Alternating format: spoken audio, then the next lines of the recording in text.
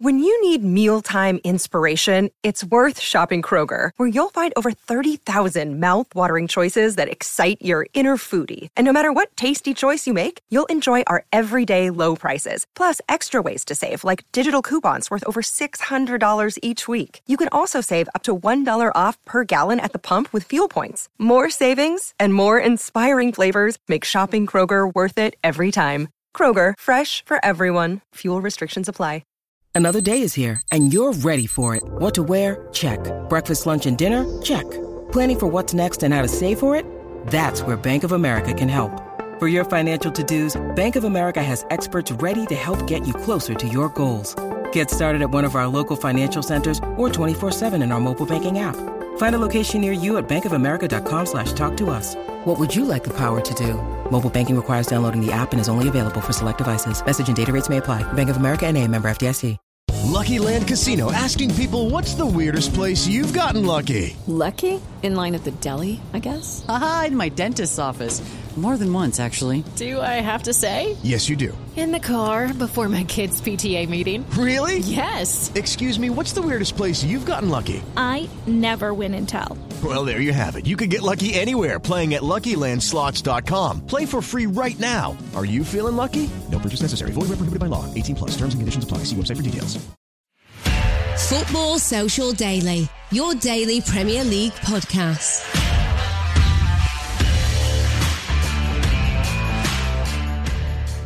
Welcome to Thursday's Football Social Daily. This is your daily Premier League podcast, and it was a clean sweep for the English top flight in the Champions League last night, with both Liverpool and Manchester City winning their group games. Liverpool beat Atletico Madrid 2-0 in what Jurgen Klopp claimed was nearly the perfect performance. Man City were also victorious by a 4-1 scoreline against Belgian side Bruges.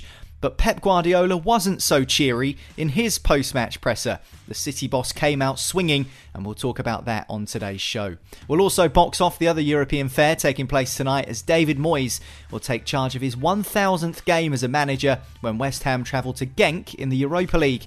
And how will the Antonio Conte era begin at Spurs in the maligned Europa Conference? And speaking of new managers, Newcastle United still haven't found a successor to Steve Bruce. We ask why, and whether the new ownership at St James's Park might be making a meandering mess of their managerial search. I'm Niall McCorn, welcome to Football Social Daily, thanks for your company today. And joining me on the show, just behind Alan Kirbishley at a cool 33-1 to be the next Newcastle boss, we've got Marley Anderson. How you doing, Marley? Yeah, my odds are tumbling by the day after this absolute mess that's going on right now. I think my name's in the raffle for whoever gets the job next, so I've got as good a chance as any. I love those good old school dad style jokes. When Portsmouth had about 6 players on their books and we were in administration, my dad always used to say to me, you should take your boots, you might get a game. So like, shut up, Dad. What are you talking about? And also joining us on Football Social Daily today, our resident Scot, Callum Tyler, whose country is in full-on green mode this week with private jets, diesel engines and beef on the menu as well. How are you doing, Callum? I'm good, thanks. Scotland covering itself in glory this week, as usual. Well, there's Europa League action as well for Scottish teams tonight. I think Rangers away in Denmark. But let's talk about the Premier League sides in Champions League action last night. We'll start with Liverpool 2, Atletico Madrid 0. Great result for Liverpool, beating the La Liga champions with a clean sheet as well. Qualifications now secured, Marley. And considering what we discussed last time these two sides played, and yesterday on the podcast previewing this game, we thought it might be a bit closer than what it was. 2-0 to Liverpool, and it was a pretty controlled performance, all things considered, wasn't it? Yeah, it was. It was professional. It was brilliant from Liverpool, to be fair. They made Atletico look like the kind of cannon fodder you get in the Champions League group stages that you just expect to beat. I mean, they had 75% possession.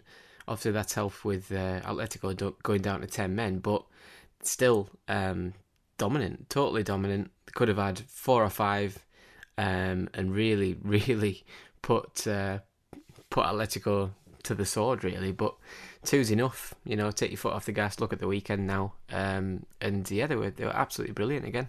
Yeah, 100%. I thought that they, as you say, made Atletico look like they were at arm's reach the whole time. And Jurgen Klopp, after the game, nearly labelled it a perfect performance, Callum. And after a 5-0 against Manchester United a couple of weeks ago, it felt almost as if this gave him equal amount of satisfaction. I don't know what your take is. Yeah, Liverpool are pretty terrifying. Like the way they controlled that performance, the chances they created, like their ability. I just watched the highlights, to be honest, because I was watching the Bruges match, but their ability to create chances out of seemingly nothing, like they don't need to get anywhere near as close to the box as other teams do. They just seem to find that ball. Their crossing is like formidable. They've got that ability to just slide the ball into places, and the striker's just there. It's a team that are clearly on song.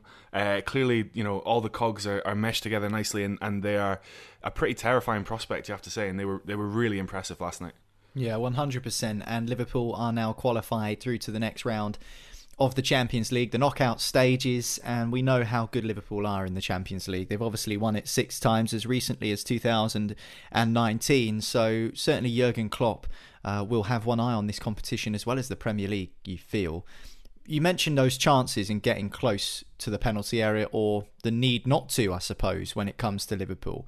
And Trent Alexander-Arnold was a key part of that last night, Marley. Some great balls into the box, assisting, I think, both goals, wasn't it, with some really incisive passing. Where do you think he sits in terms of the top fullbacks in the game right now? Is it more about the style of play in which he operates? Because when we're talking about fullbacks, if you're talking about a defensive right back, you probably put Aaron Wan-Bissaka up there as one of the best defensive fullbacks in the Premier League, at least. When it comes to Trent Alexander-Arnold, most of his key assets are going forward, aren't they? Yeah, it all depends on the game and your system and the way you approach the game. Like last night, as I said before, they had 75% possession. In that system, he's one of the best in the world without a doubt, because no team sets up to mark your right back. Like he always gets forgotten about. He's always has the space in front of him to get the ball and to meander forward and be unmarked. Even if someone marks him, like, it's a winger who doesn't defend, so he's got a natural advantage.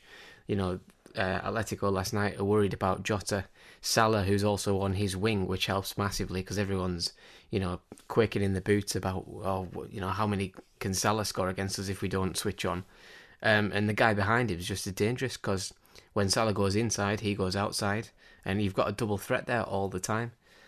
His delivery is superb, his passing's incredible. And his crossing, as you seen last night, the cross for Jota's header was superb. It should have been defended better, to be honest.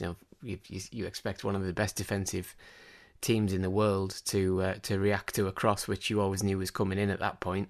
But it was that good. It took out the centre back and even managed to bounce before Jota headed it in, which no cross should ever do, to be honest. No cross should ever bounce in your box. It should be met on the full by your centre back, who's trying everything he can to head it away. But that is Trent's delivery. He's got that there. The second one is just as good. I'm not even sure if it was a shot. I don't actually. He's like good enough to disguise that as a shot, but mean it as a pass for Mane's sort of deflected tap in type of thing. So yeah, it depends on your performance, because again, if you give away like 60% possession, he might struggle defensively because you can get at him, and I like him as a player, but he is defensively still not quite at the top of his at the top of the game, and I don't think he ever will be. But that's the balance you have. If you've got him in your team, if somebody gets at him really like a lot, yes, he might be a weakness, but for what he gives you when you've got the ball, there aren't many better in the world. Yeah, I remember when David Beckham was at the peak of his powers, putting balls into the box, and obviously Manchester United back then, Callum, played a 2 up front, so he had sort of 2 strikers to aim for, and the idea was to try and score headers and sort of half volleys and that sort of thing. In terms of Trent Alexander-Arnold and even Kevin De Bruyne and these players now in the Premier League that we see with excellent delivery, it's almost more about putting the ball in a dangerous area of the pitch rather than trying to pick out a teammate. It's almost, well, if I put the ball in that spot, in that region, it causes more problems, and it's up to the rest of my team to get into those positions rather than picking his head up, seeing a player in the box and going, I'm going to aim for him. I think so. I think also the forwards that they're passing to are much more mobile than the ones that Beckham was trying to hit. So Beckham was probably trying to hit a striker that was just kind of standing around, whereas Trent's got at least 3 very quick, very tricky forwards that are sprinting into the right positions. And I think also the understanding of the game and where to be, and they always talk about how coaches like Klopp and Guardiola play the percentages, and they really concentrate on sort of managing the kind of the odds of like, well, if you're in that 6-yard box this many times, that'll have so many expected goals or whatever. And I think it probably makes Trent Alexander-Arnold's job very simple, which is just keep hitting that space again and again and again as many times as you can, and we'll just get there as often as we can. And then actually when it comes off, it looks like he's put it on a plate and he's kind of laser focused the pass straight to their boot. But I think it's a sign of how the game is coached and how these players have been taught to play, but also how they're just so consistent at doing their job right. But yeah, he's an absolutely phenomenal player.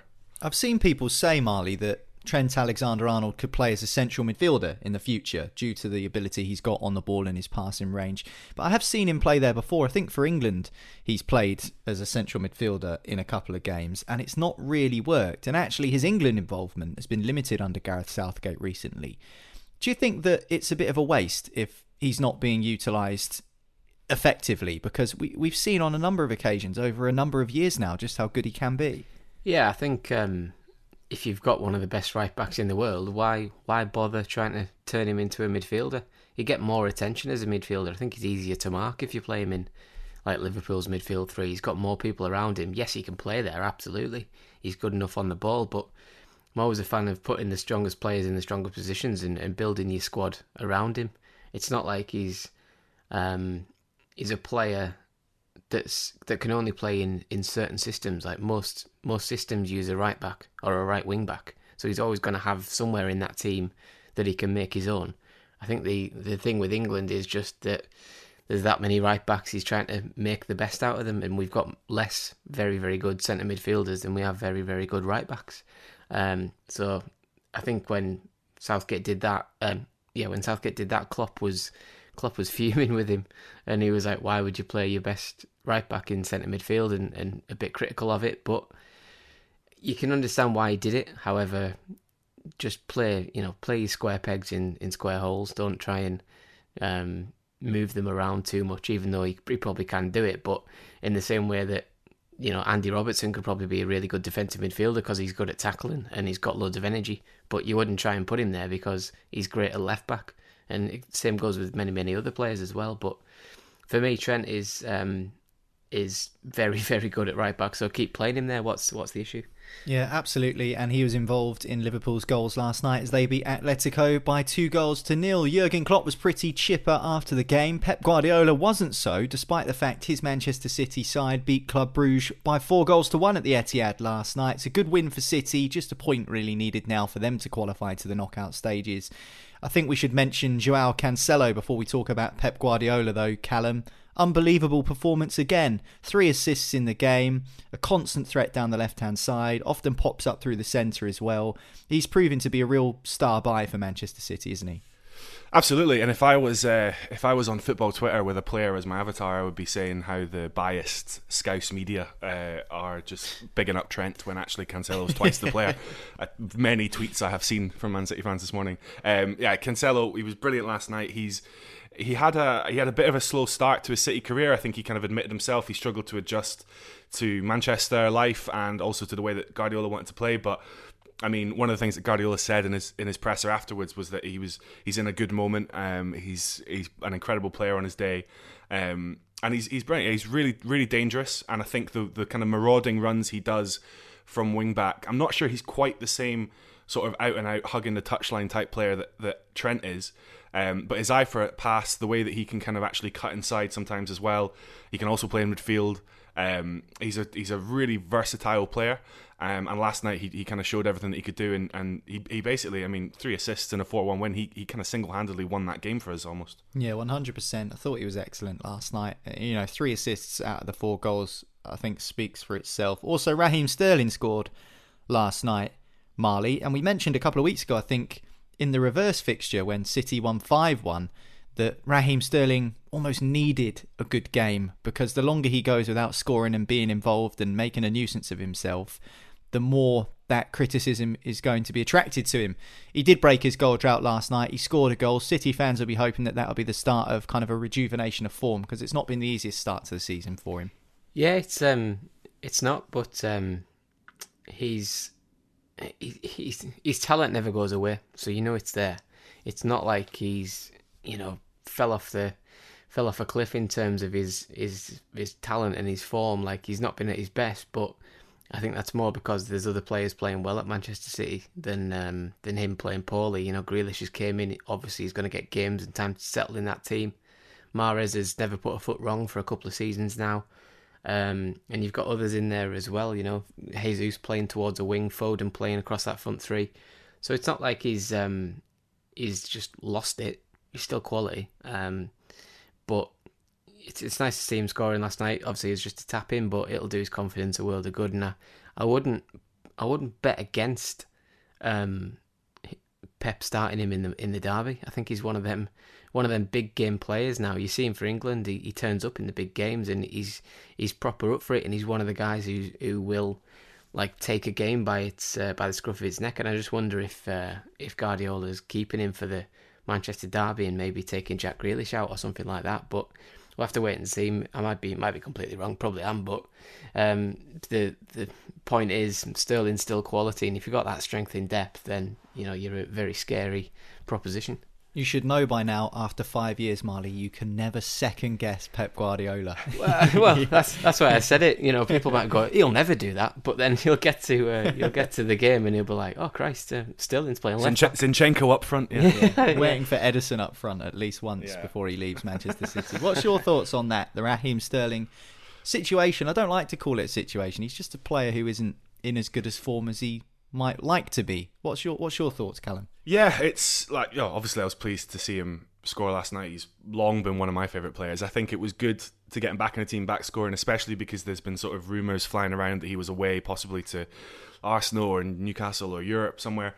I don't think that's going to happen, certainly not in January. They seem to have quietened down a little bit, but I think it maybe took him a little while to get back into form and fitness after what was a huge summer for him. Not just physically, but I think also he was one of the leaders of that England team. He was one of the senior players. There was a lot on his shoulders, and he didn't really get a break. And I think it was just a bit of a slow start. As Marley said, he's in a very competitive team with a whole bunch of players, some of whom came off a pretty long break, the likes of Mahrez. But yeah, I think I can see it going both ways. I can see it being a bit stop-start depending on the chances that Pep's going to give him, but I can equally see him going on a bit of a purple patch now, sort of into January in the new year. And I hope he does. And like you're saying, if you're Man United trying to plan for whether Sterling plays or Mahrez plays or someone else plays, Bernardo plays, it's kind of an impossible task to prepare for that. Ollie won't bother anyway, but he's always going to be a danger and always a good man to have, whether he's on the bench or whether he's in the team. As you say, the Manchester derby this weekend, it's promising to be a really exciting game. Finding it difficult at the moment to know exactly what you're going to get from Manchester United. Comfortable win over Tottenham, demolished by Liverpool, and a draw with Atalanta, which some suggested papered over the cracks. I think it's really difficult to tell what might be in store this weekend. But speaking ahead of this Club Brugge game, Pep Guardiola mentioned in that press conference before the game that this match against Bruges was more important than the Manchester derby. Now, I said this on yesterday's podcast, and that maybe his comments might have been taken slightly out of context. I think his suggestion was that the group stages of the Champions League, you only get 6 games to qualify, whereas in the Premier League, he said that there are still 28 games left, and it's still only another 3 points at the end of the day for Manchester City if they beat United at the weekend. But certainly in terms of a soundbite, it made for a good headline, didn't it? Pep Guardiola says Manchester United game is less important than Club Brugge game. Despite the fact that his side beat Club Brugge convincingly in the Champions League last night, you'd think he might be in a good mood after the game. Certainly wasn't the case. Have a listen to this. The people taking the to me for the fact I said today is more important than United, and it was. Right now, the most important game ever is Man United. So maybe the people have the ability to think about for the next one, forgetting what you have to say. Maybe your interview right now, you're saying to me is less important than the interview we're going to do next Friday to me. So I don't know. But for me, today was really important because in the Premier League, we have 28 games left. 28. And here there are just 6 games to play, to qualify. It's just 3, now 2. And this, like Bruges, it was incredibly important. And the people say, no, Pep is a... No, it's not that. It is so important today. And we won it, and that's why we are in a good position. We need 1 point, 3 points to qualify. And in February, hopefully we can be in the last 16 with the best teams in Europe. What do you make of that, Marley? Because I think he made his point pretty clear there in what he was saying. The most important game is the next game. And at that point in time, the next game was Club Brugge. It's an old manager cliche. And I guess Pep was at the end of his tether with it a little bit. Yeah, it's nothing new, is it? You know, most managers do this, and Guardiola's did this for a couple of years, hasn't he? You know, the next game's the most important one, and he seems determined to mean that. Like, he wants everyone to get used to that. And I think with the way the media is around the world, but obviously, especially in England, you know, if you say something's not as important as something else, you know, it's all it is clicks for them. You know, it's an easy soundbite. It's an easy headline to write that you almost imply that Pep doesn't think the derby is important, but any fan with half a brain knows where he's coming from on this. Like, everybody knows that he thinks that the next game is the most important game, because at the end of the day, you can only win your next game. You can only concentrate on your next game. You can't win the Man United game on a Wednesday night in the Champions League because it doesn't happen until Saturday or Sunday. So it's just another example of it. And I think it's just got to him a little bit, and it's probably just got under his skin a little bit, and because it's probably like the 25th, 30th time this has happened, and that would start to annoy you after a while. So I completely understand where he's coming from. Yeah, I can also understand why the fans are annoyed though, because he didn't need to say that, did he? He didn't need to say this game is more important than the Manchester United game. But he's always said that though. I don't know whether it's unfair for me to say that, because English is not his first language, and I think you need to be careful when you're criticising what people say when they're not natural or native English speakers. I think that's important to stress. But surely someone with the experience of Pep Guardiola would know, in the week leading up to a derby game, don't say something like, this game is more important than the Manchester United game, because it just isn't. I know what he means in terms of the context of the next game being the most important game, and like he said in that clip, 28 games left and there's only 6 or 3 left in the Champions League and 2 now, just exactly like he said. I understand his point, but it's not more important than the Manchester United game. It just isn't. It can't be. Not for Manchester City fans, surely. So I can understand why City fans are starting to get a bit annoyed with some of the things that Pep has been saying, because I said this on yesterday's podcast as well. He even got into a bit of a tiff with the official supporters club a few weeks ago. You know, listen, they love him, they adore him, but I just think some of the things he says, he doesn't help himself. And then he comes out and says, oh, you're taking the out of me because I said this. Well, don't say it then. That's kind of my takeaway at times from Pep Guardiola. I appreciate his passion and I understand what he's saying entirely, and I do think his point's been taken out of context. But he could have saved himself a whole lot of stress if he just didn't say it. He does. He opens himself up to this. He has a tendency. It's always this stage of the season, or sometimes a little bit later in the season. He just gets really agitated, really spiky, like sort of gets a bit personal with journalists, acts a bit kind of offended by everything. And that whole, you just played a clip of it there, that whole press conference after that rant, he just gave kind of 1 and 2 word answers. What did that goal do for Sterling's confidence? Don't know, you'd have to ask him.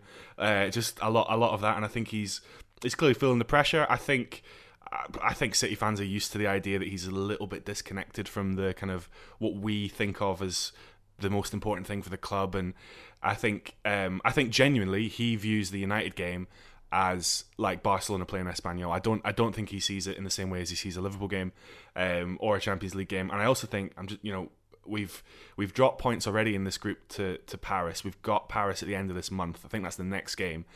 I think he'd really like to not have to go into that game needing to win, just because that then puts all the pressure on that. So I can kind of see where he's coming from. I also think, having listened to that full press conference, which I don't often do, some of the journalists just kind of asking the same question again and again and again, like they're poking the bear, and to some extent, he's given them that reaction, right? And I do understand that he should learn now not to do that, but equally, just find something more intelligent to ask him. Do you know what I mean? Rather than ranking the importance of various games, like talk about the tactics or talk about how good Bruges were. I don't know. Just change tune at some point. Yeah, I know what you're saying, and actually it's interesting because I think in his post-match interview with BT Sport, just to kind of continue on this thread, and I know we're not talking specifically about the game, but City were good value for the 4-1 win, so we can leave that to one side for now, but in the post-match interview on BT Sport, I think it was, he hinted at Manchester City not getting help, to paraphrase, unlike other big clubs, was what he was insinuating. Is that what you think he was referring to, Callum, or were you not so sure what he was hinting at there? Genuinely no idea. That whole bit was kind of quite incomprehensible to me, and I think, again, I'm wary of criticising too much because I think sometimes his English can be a little bit hard to decipher.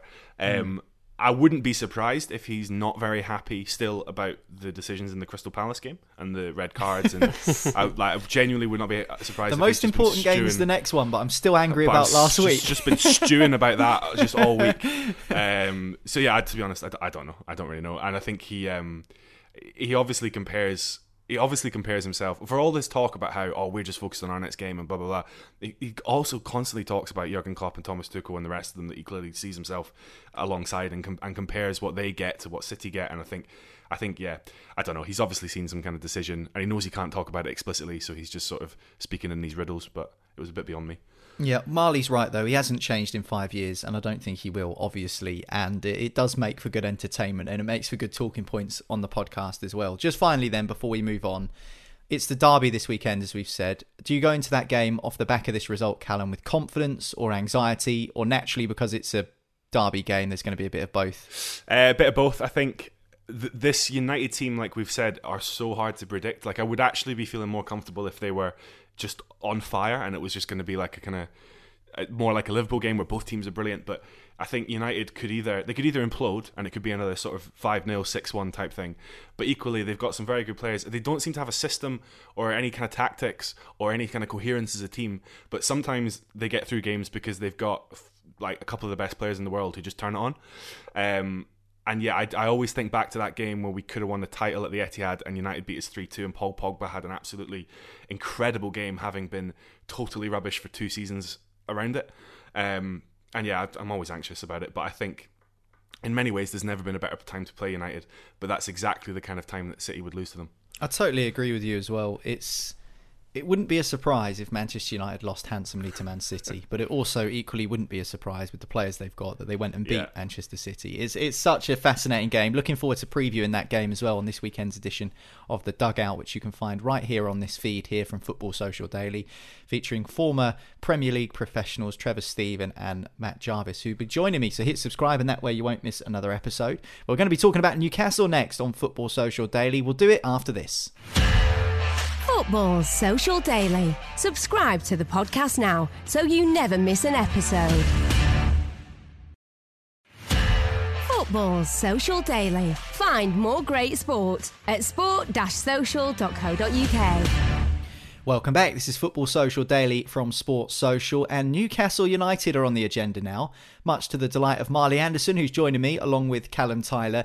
They're still managerless though, the Toon. They haven't replaced Steve Bruce, and the latest news coming out of St James's Park this week is that Villarreal manager Unai Emery has rejected the club's approach to become their new boss. He says he's remaining 100% committed to the project he's got there in Spain. The local press were allegedly briefed that Emery was going to be the new boss. The plug has basically been pulled on that. What's your take here, Marley? Because Steve Bruce been sacked now for a couple of weeks. Is it becoming a bit of a shambles? What's your opinion as a fan? Shambles isn't too far off right now. The names have been going round, you know. Plenty of names have been going round. Conte at first, and you know, Zidane and all these like huge ridiculous names that we were never really going to get. Then it sort of settled down into Fonseca. There was talks with Fonseca. Then it quickly moved to Unai Emery, and that was as close as it's been. But it always worried me that all this speculation about him being in for the weekend, like in charge for the weekend against Brighton, it always was weird to me that was all coming out on a Tuesday when Villarreal were playing that night. And I just thought, this is strange timing. Usually, like, Villarreal play on Tuesday night and then in the Champions League, and then the rumours had come out on Wednesday or something like that. But it's just yeah, it was strange, and then obviously he comes out with this statement that he's staying. Wasn't really massively surprised because I was wondering why he'd leave Villarreal to come to Newcastle. Although I had kind of convinced myself that he feels like he'd hit a ceiling with Villarreal, and maybe that's why he fancied the challenge of Newcastle. But obviously it didn't work out like that. He's gone, and we're back to square one now, and almost square one. And square one is basically Eddie Howe, who's always been available, has been for the last 2 years. Should have got the job probably as the day the new owners came in, because now he's got that situation where it's almost like Nuno at Spurs in the summer. Like, you were never first choice for the job, and so do the players, which is not the best sort of start to things from the consortium's point of view that have bought us, because they've came in. There's no director of football. There's no manager. There's still people involved from Bruce and Ashley's spell in charge. Keeping quiet, not meeting anyone. Yeah. Sticking away from everyone. We've still got all the Steves as the first team coaches, Steve Agnew and Steve Clements and Steve Harper. They're all there, and Lee Charnley's still there trying to do deals. And the one thing Lee Charnley did for Mike Ashley was prove to everyone that he's not a football negotiator. He doesn't really know how to do it. So it's a bit of a mess. You mentioned Charnley's not a football negotiator, which is a fair enough comment to make. But are the new ownership football people? Has Amanda Staveley, have the Reuben brothers, have they ever been involved in football before? I don't know much of their background, to be perfectly honest. Maybe you can shed some more light if you know that information. But is it a case of they've gone into a Premier League club, which is effectively an organisation, because that's what Premier League clubs are these days, and maybe they've not bitten off more than they can chew? I think that's the wrong terminology to use, but certainly found it more difficult water to wade through than they first anticipated. Yeah, I think that's one of the things. Like, it is businessmen and millionaires that are involved in this deal. There's not too many that are football people, as you describe, have advisors and things like that, and we're kind of looking at them to guide us through. But who are the advisors? Like, nobody really knows. So it's not perfect. I feel like they're sort of relying on the money to get them through things, and I think if you believe what's coming out about Emery, the rumour is that he said they lack a clear plan. And I think that's because the takeover took that long that they probably had plans in place, and then when it got rejected, those plans fell apart a little bit and targets went elsewhere. And then finally, when the takeover went through really quickly, all of a sudden, like we were meant to go to court and everything like that, the takeover then got like the court case got dropped, and the takeover just went through like 0 to 100 real quick. And then everyone was like, well, it wouldn't surprise me if everyone was like, "Oh, Jesus Christ, we had a plan. Now we don't have a plan. Now we're in now. We're in the seats now. We're taking over. We've got to sack Bruce. When do we sack Bruce? Well, we'll sack him straight away. Oh no, we won't." Is that because it happened so quick with the piracy thing getting sorted out almost probably. Rapidly? It was on the back burner, wasn't it? This takeover for ages, and there was meant to be an arbitration hearing in January, wasn't there? Which is still 2 months from now, about the outcome of this case with the Premier League. And then all of a sudden, one weekend, the Saudis and the Qataris have sorted out their issues over piracy, and that paved the way to give the takeover the green light. And all of a sudden, it's, oh my God, it's happening. And do you think that it might be what it is? It's kind of caught them on the hop a little bit. Yeah, probably. There's probably some like reasoning to that, some logic behind that. So, yeah, it probably has caught them out a little bit. But then again, you could say they've had 2 years or more to plan for this situation. So should you have been ready the whole time? Should you have known that the minute you get in, you're giving Bruce his P45 and giving it to Eddie Howe to the end of the season? Or are you giving it to... Have you got a manager almost on retainer from this sort of situation playing out? Because for me, if they'd had everything sorted out, and if they'd known this thing was going through in October, there is no way they wouldn't have went to Rafa Benitez in the summer and said, don't take the Everton job. We're 3 months away from being in charge, because that's exactly the logic you should have had. But they didn't know. They thought this is going to go on probably till next summer at least, or at least February or January, whenever this arbitration case was. So they're probably thinking, well, there's no point in talking to Rafa because the deal's dead in the water right now. It might resurrect, but we can't go to him and say, give us 6 more months, give us another year, because it's not fair on him. Like, the guy's got to work. It does make me laugh that you are a Newcastle fan first and foremost, but your second team this season is just whoever's playing Everton. Do you know? Well, if I think I said on the podcast just before the takeover went through, I'd almost consider supporting Everton if Bruce carried on at my club, because basically Everton had everything I wanted at Newcastle, which was Benitez, Rondon, even though he's a couple of years later. Townsend was there, who we should have bought 4 years ago. So it was almost like Everton were Newcastle Light or Newcastle 2.0 or something like that. So Newcastle Beta, yeah. yeah. So I mean, weird. Marley, we know your opinion on the Steve Bruce situation. So I'll ask Callum, do you think sacking Steve Bruce with no replacement in the picture was a wise move or not? Surely they have to get a new manager in before this weekend is done, because it's international break after that. And so they've got a 2-week window where, if there is a new manager to come in, that's the time they need to bed in. They've put themselves under tremendous pressure by sacking Bruce, haven't they? Like, if they could have just held him there until they found someone else. And also, I know that managerial prospects are a bit thin on the ground right now, but I would say wait till the January transfer window in February, when loads of managers will be kind of moving around, resigning, out of work. Like, you might have a lot more options. So there might be a big casualty kind of next year that wants to go straight back into a job. I think yeah, they've done it in a way that has put maximum pressure on themselves. And also, do you know what I think it was? I think it was the temptation. They want to be seen to be doing something straight away. We've got to do something straight away. Sack the manager. What's next? Like, they couldn't. It would have been such a anti-climax. I think they would have imagined it being such an anti-climax if they come in and just not done anything, and kept Bruce in and the fans would be getting a bit annoyed by this at this point, and the results probably wouldn't have changed. But the results haven't changed either, and you are actually looking now at a situation where they might have Newcastle in a relegation fight till the end of the season. Is Howe the right manager for that job? Do you now need to go and get an Allardyce type figure, like someone to get you out of this hole and then sack him in the summer? It's just, it's an odd one, and I don't think, to your previous point, I don't think they are football people. I don't think they're quite attuned to the sort of how important it is to stay in the Premier League at this stage and who can keep you there. Because I actually wouldn't really necessarily back Howe to do that. I think they need someone to kind of galvanise them a little bit.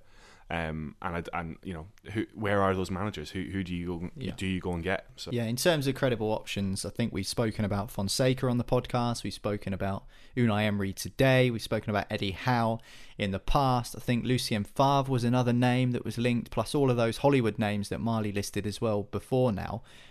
Is it Eddie Howe in terms of he's the only real manager out there that fits the criteria in terms of understanding the Premier League, fits the criteria in terms of is out of work, fits the criteria in terms of isn't going to be someone who maybe demands more than is on offer right now, if that makes sense? He's again in the picture.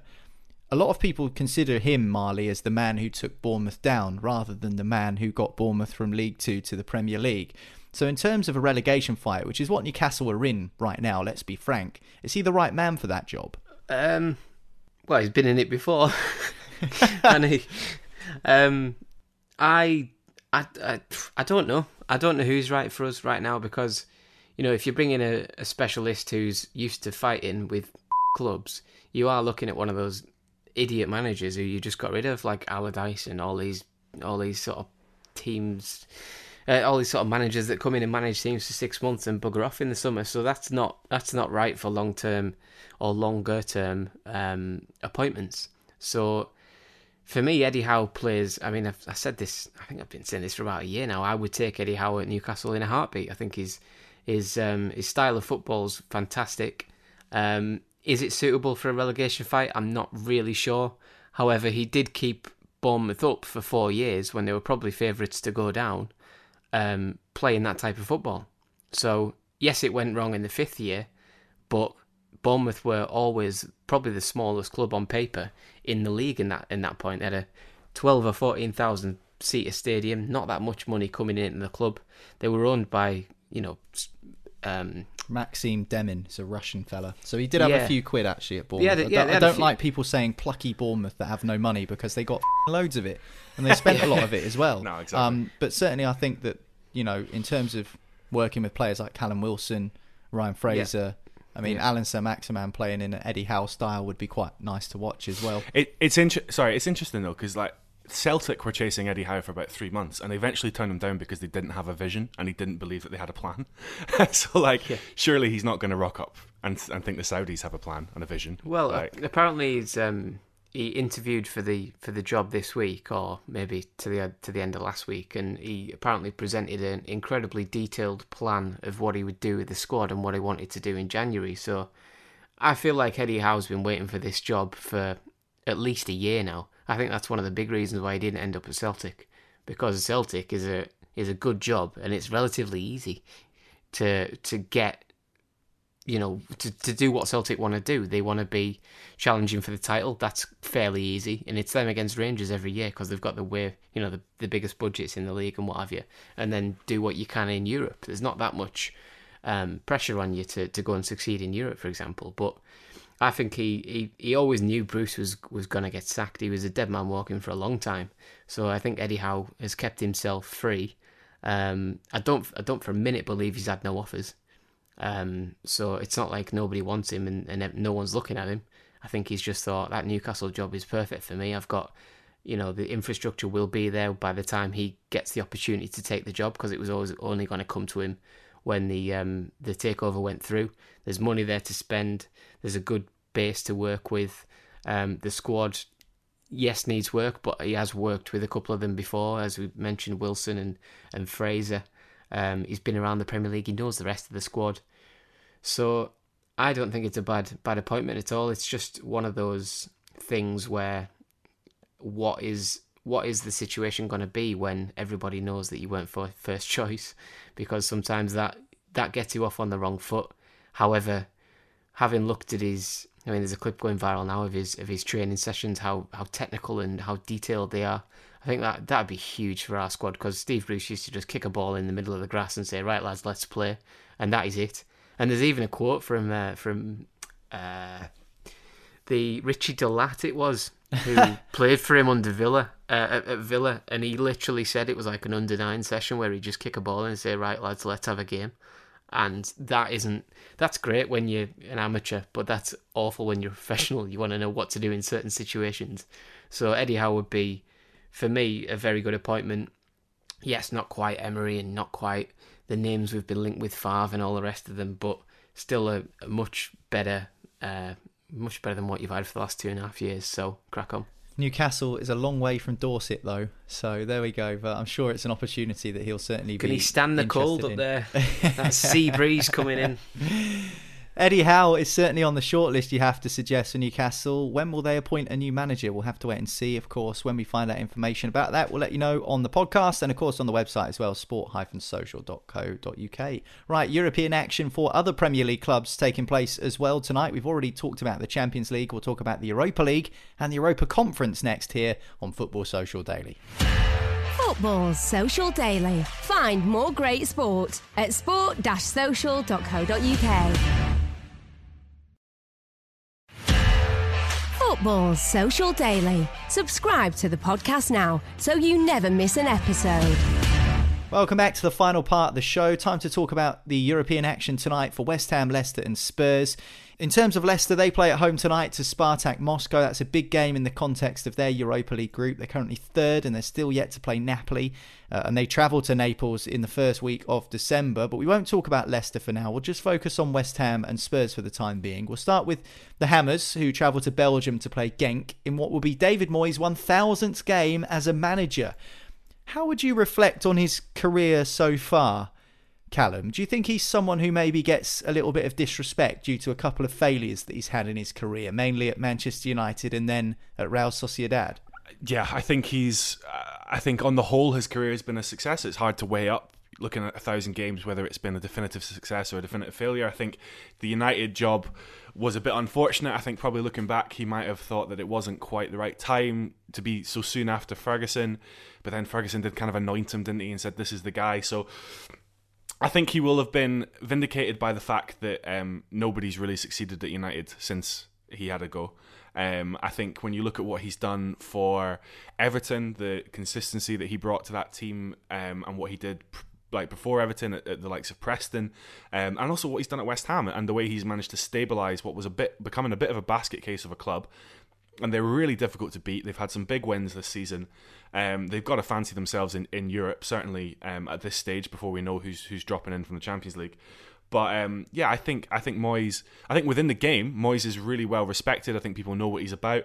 And I think it's one of those classic things where he's kind of got a bit of a look about him, and he's kind of a bit dour, and he's kind of not, he's not the sort of sexy Jurgen Klopp or Pep Guardiola or one of those type managers. And so he gets a bit of grief and a bit of a joke made of him by sort of fans online and things. But I think within the game, people that know Moyes know that he's kind of the real deal, and he's a proper, successful, impressive manager. And you can tell at the moment how much those players at West Ham are enjoying their football and how much they love playing for him. Yeah, absolutely. Congratulations to Moyes for his 1,000th game. Obviously, in the context of the Europa League, Hammers will qualify to the next stage with a win, or even a draw, really, considering they've won their 3 games up to this point so far. If you qualify as group winner in the Europa League this season, you avoid those Champions League teams dropping out, which of course is an incentive to teams in the competition from the beginning. How much of a threat are they, do you think, from what we've seen so far, Marley, and from what we've seen so far this season from them, not just in the Premier League, but also in Europe? Do you think that they do have the quality to go the distance, or at least go deep into the Europa League this season? I think they've got enough to go deep into it. Yeah, I think they're managing really well at the minute. They're winning games they're meant to win. As I said a couple of podcasts ago, I can't remember the last time West Ham won games you expected them to win. You always expect them to capitulate for some reason, for some unknown reason that goes against everything you think you know about them. But yeah, they do look strong at the minute. They're playing well against top sides as well. They look hard to beat and a threat when they get the ball. So I don't see why they can't get to at least the quarters or the semis. And then you're looking at them, obviously it all depends on the draw and what might happen when that happens. But you are looking at them saying, I don't think anybody will underestimate them anymore. Like, I think if West Ham were in this last season, you'd be like, well, they're a bit of an unknown quantity, but people are starting to look at them now and say they're really, really good from set pieces. They've got, talented midfield, the front of that midfield three, the wingers and the attacking midfielder, they're all very creative. They've got a striker up front who, as long as he stays fit, Antonio is a handful for any defender. If they bring in another striker in January, which I still think they need, they could be even more of a threat. So fair play to West Ham. They're absolutely smashing it at the minute. They've made easy work of this group. They're already through, and it's now just about who they get in the last 16 or whatever it is in the Europa League. So not many teams will be looking at them going, would love to play them, because they're an easy draw. There's going to be way easier teams that make it through into this Europa League knockout stage that teams would fancy more than them.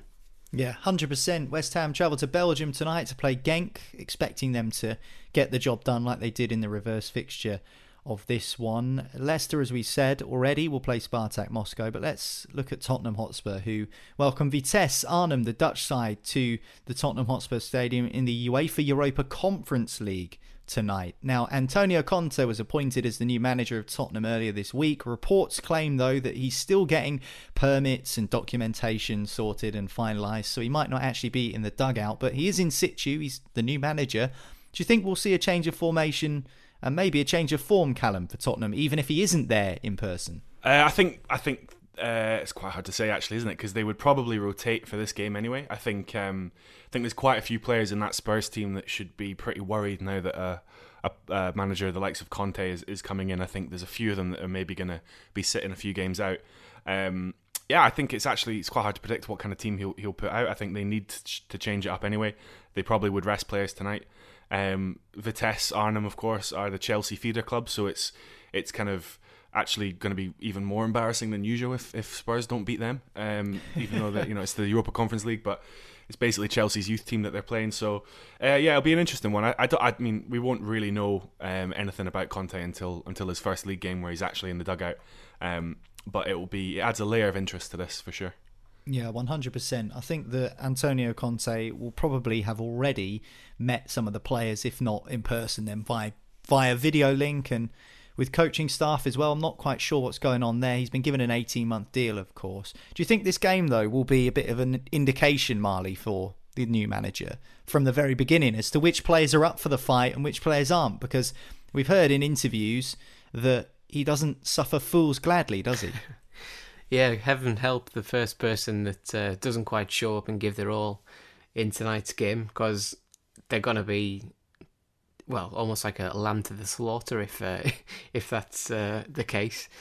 Because as we know, Conte's going to come in. He's going to be like a grenade on the touchline, bouncing around, shouting at everyone, absolutely giving everyone pelters if they don't track back or put their foot in and win a ball that they should have won. So he's going to be box office, which is brilliant for a neutral, because you're always looking at Conte going, how's he not had just a heart attack every game? Because his blood pressure and his heart rate must be in the high 160s at all times. Madness. You know what they say about stress? It makes you lose your hair, and he's already had one hair transplant. So oh yeah, the smart money's on next summer, Antonio Conte being booked into a hair transplant clinic in Switzerland, getting another hair transplant after he's done with Spurs. So it'll be interesting tonight, though. I think Spurs will definitely win. That new manager bounce, as we always talk about, is something that will see them through. They haven't got the hardest opposition either, have they?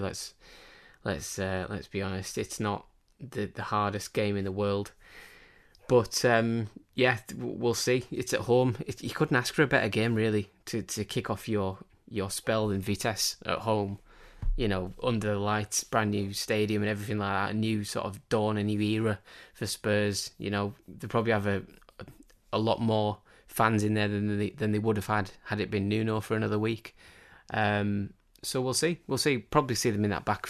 Apparently they were training in the back 3/5 system on his first training session, so probably see that again, as we've got used to from him being at Chelsea and Inter, and we'll see what Spurs can do with it. But I think they're suited to it, and I think Vitesse are lambs to the slaughter tonight, to be fair. Yeah, I think that we'll see some sort of reaction from Tottenham, as you say, whether that's due to the influence of Conte, whether it's just that new manager bounce, I'm not so sure, but I think we will see one. Spurs need the points anyway in this group. They're currently third after they lost to Vitesse last time around. That's it for today's Football Social Daily. Thank you very much, Marley. I'll let you go off and do some research into who you think would be the best next Newcastle manager. Yeah, I'm knocking up a PowerPoint presentation to suggest why I should be given the job until at least the summer. Well, you can't be any worse than some of the PowerPoint presentations going on at COP26 that Callum's probably had to witness on his local news station. Yeah, just staying away from Glasgow for the time being. Probably for the better. Thanks for your time listening to the show. Don't forget, if you hit subscribe, that way you won't miss another episode of the podcast again. Brand new shows every single day of the Premier League season. But that's it for today's Football Social Daily, and we'll speak to you again tomorrow. Football Social Daily. Find more great sport at sport-social.co.uk. Hello, it is your partner Big Boy, interested in giving back to your community while making new connections in your neighborhood? Introducing Neighbor to Neighbor, a California volunteers network that empowers you to take action, contribute to local needs, and be a part of something bigger than yourself.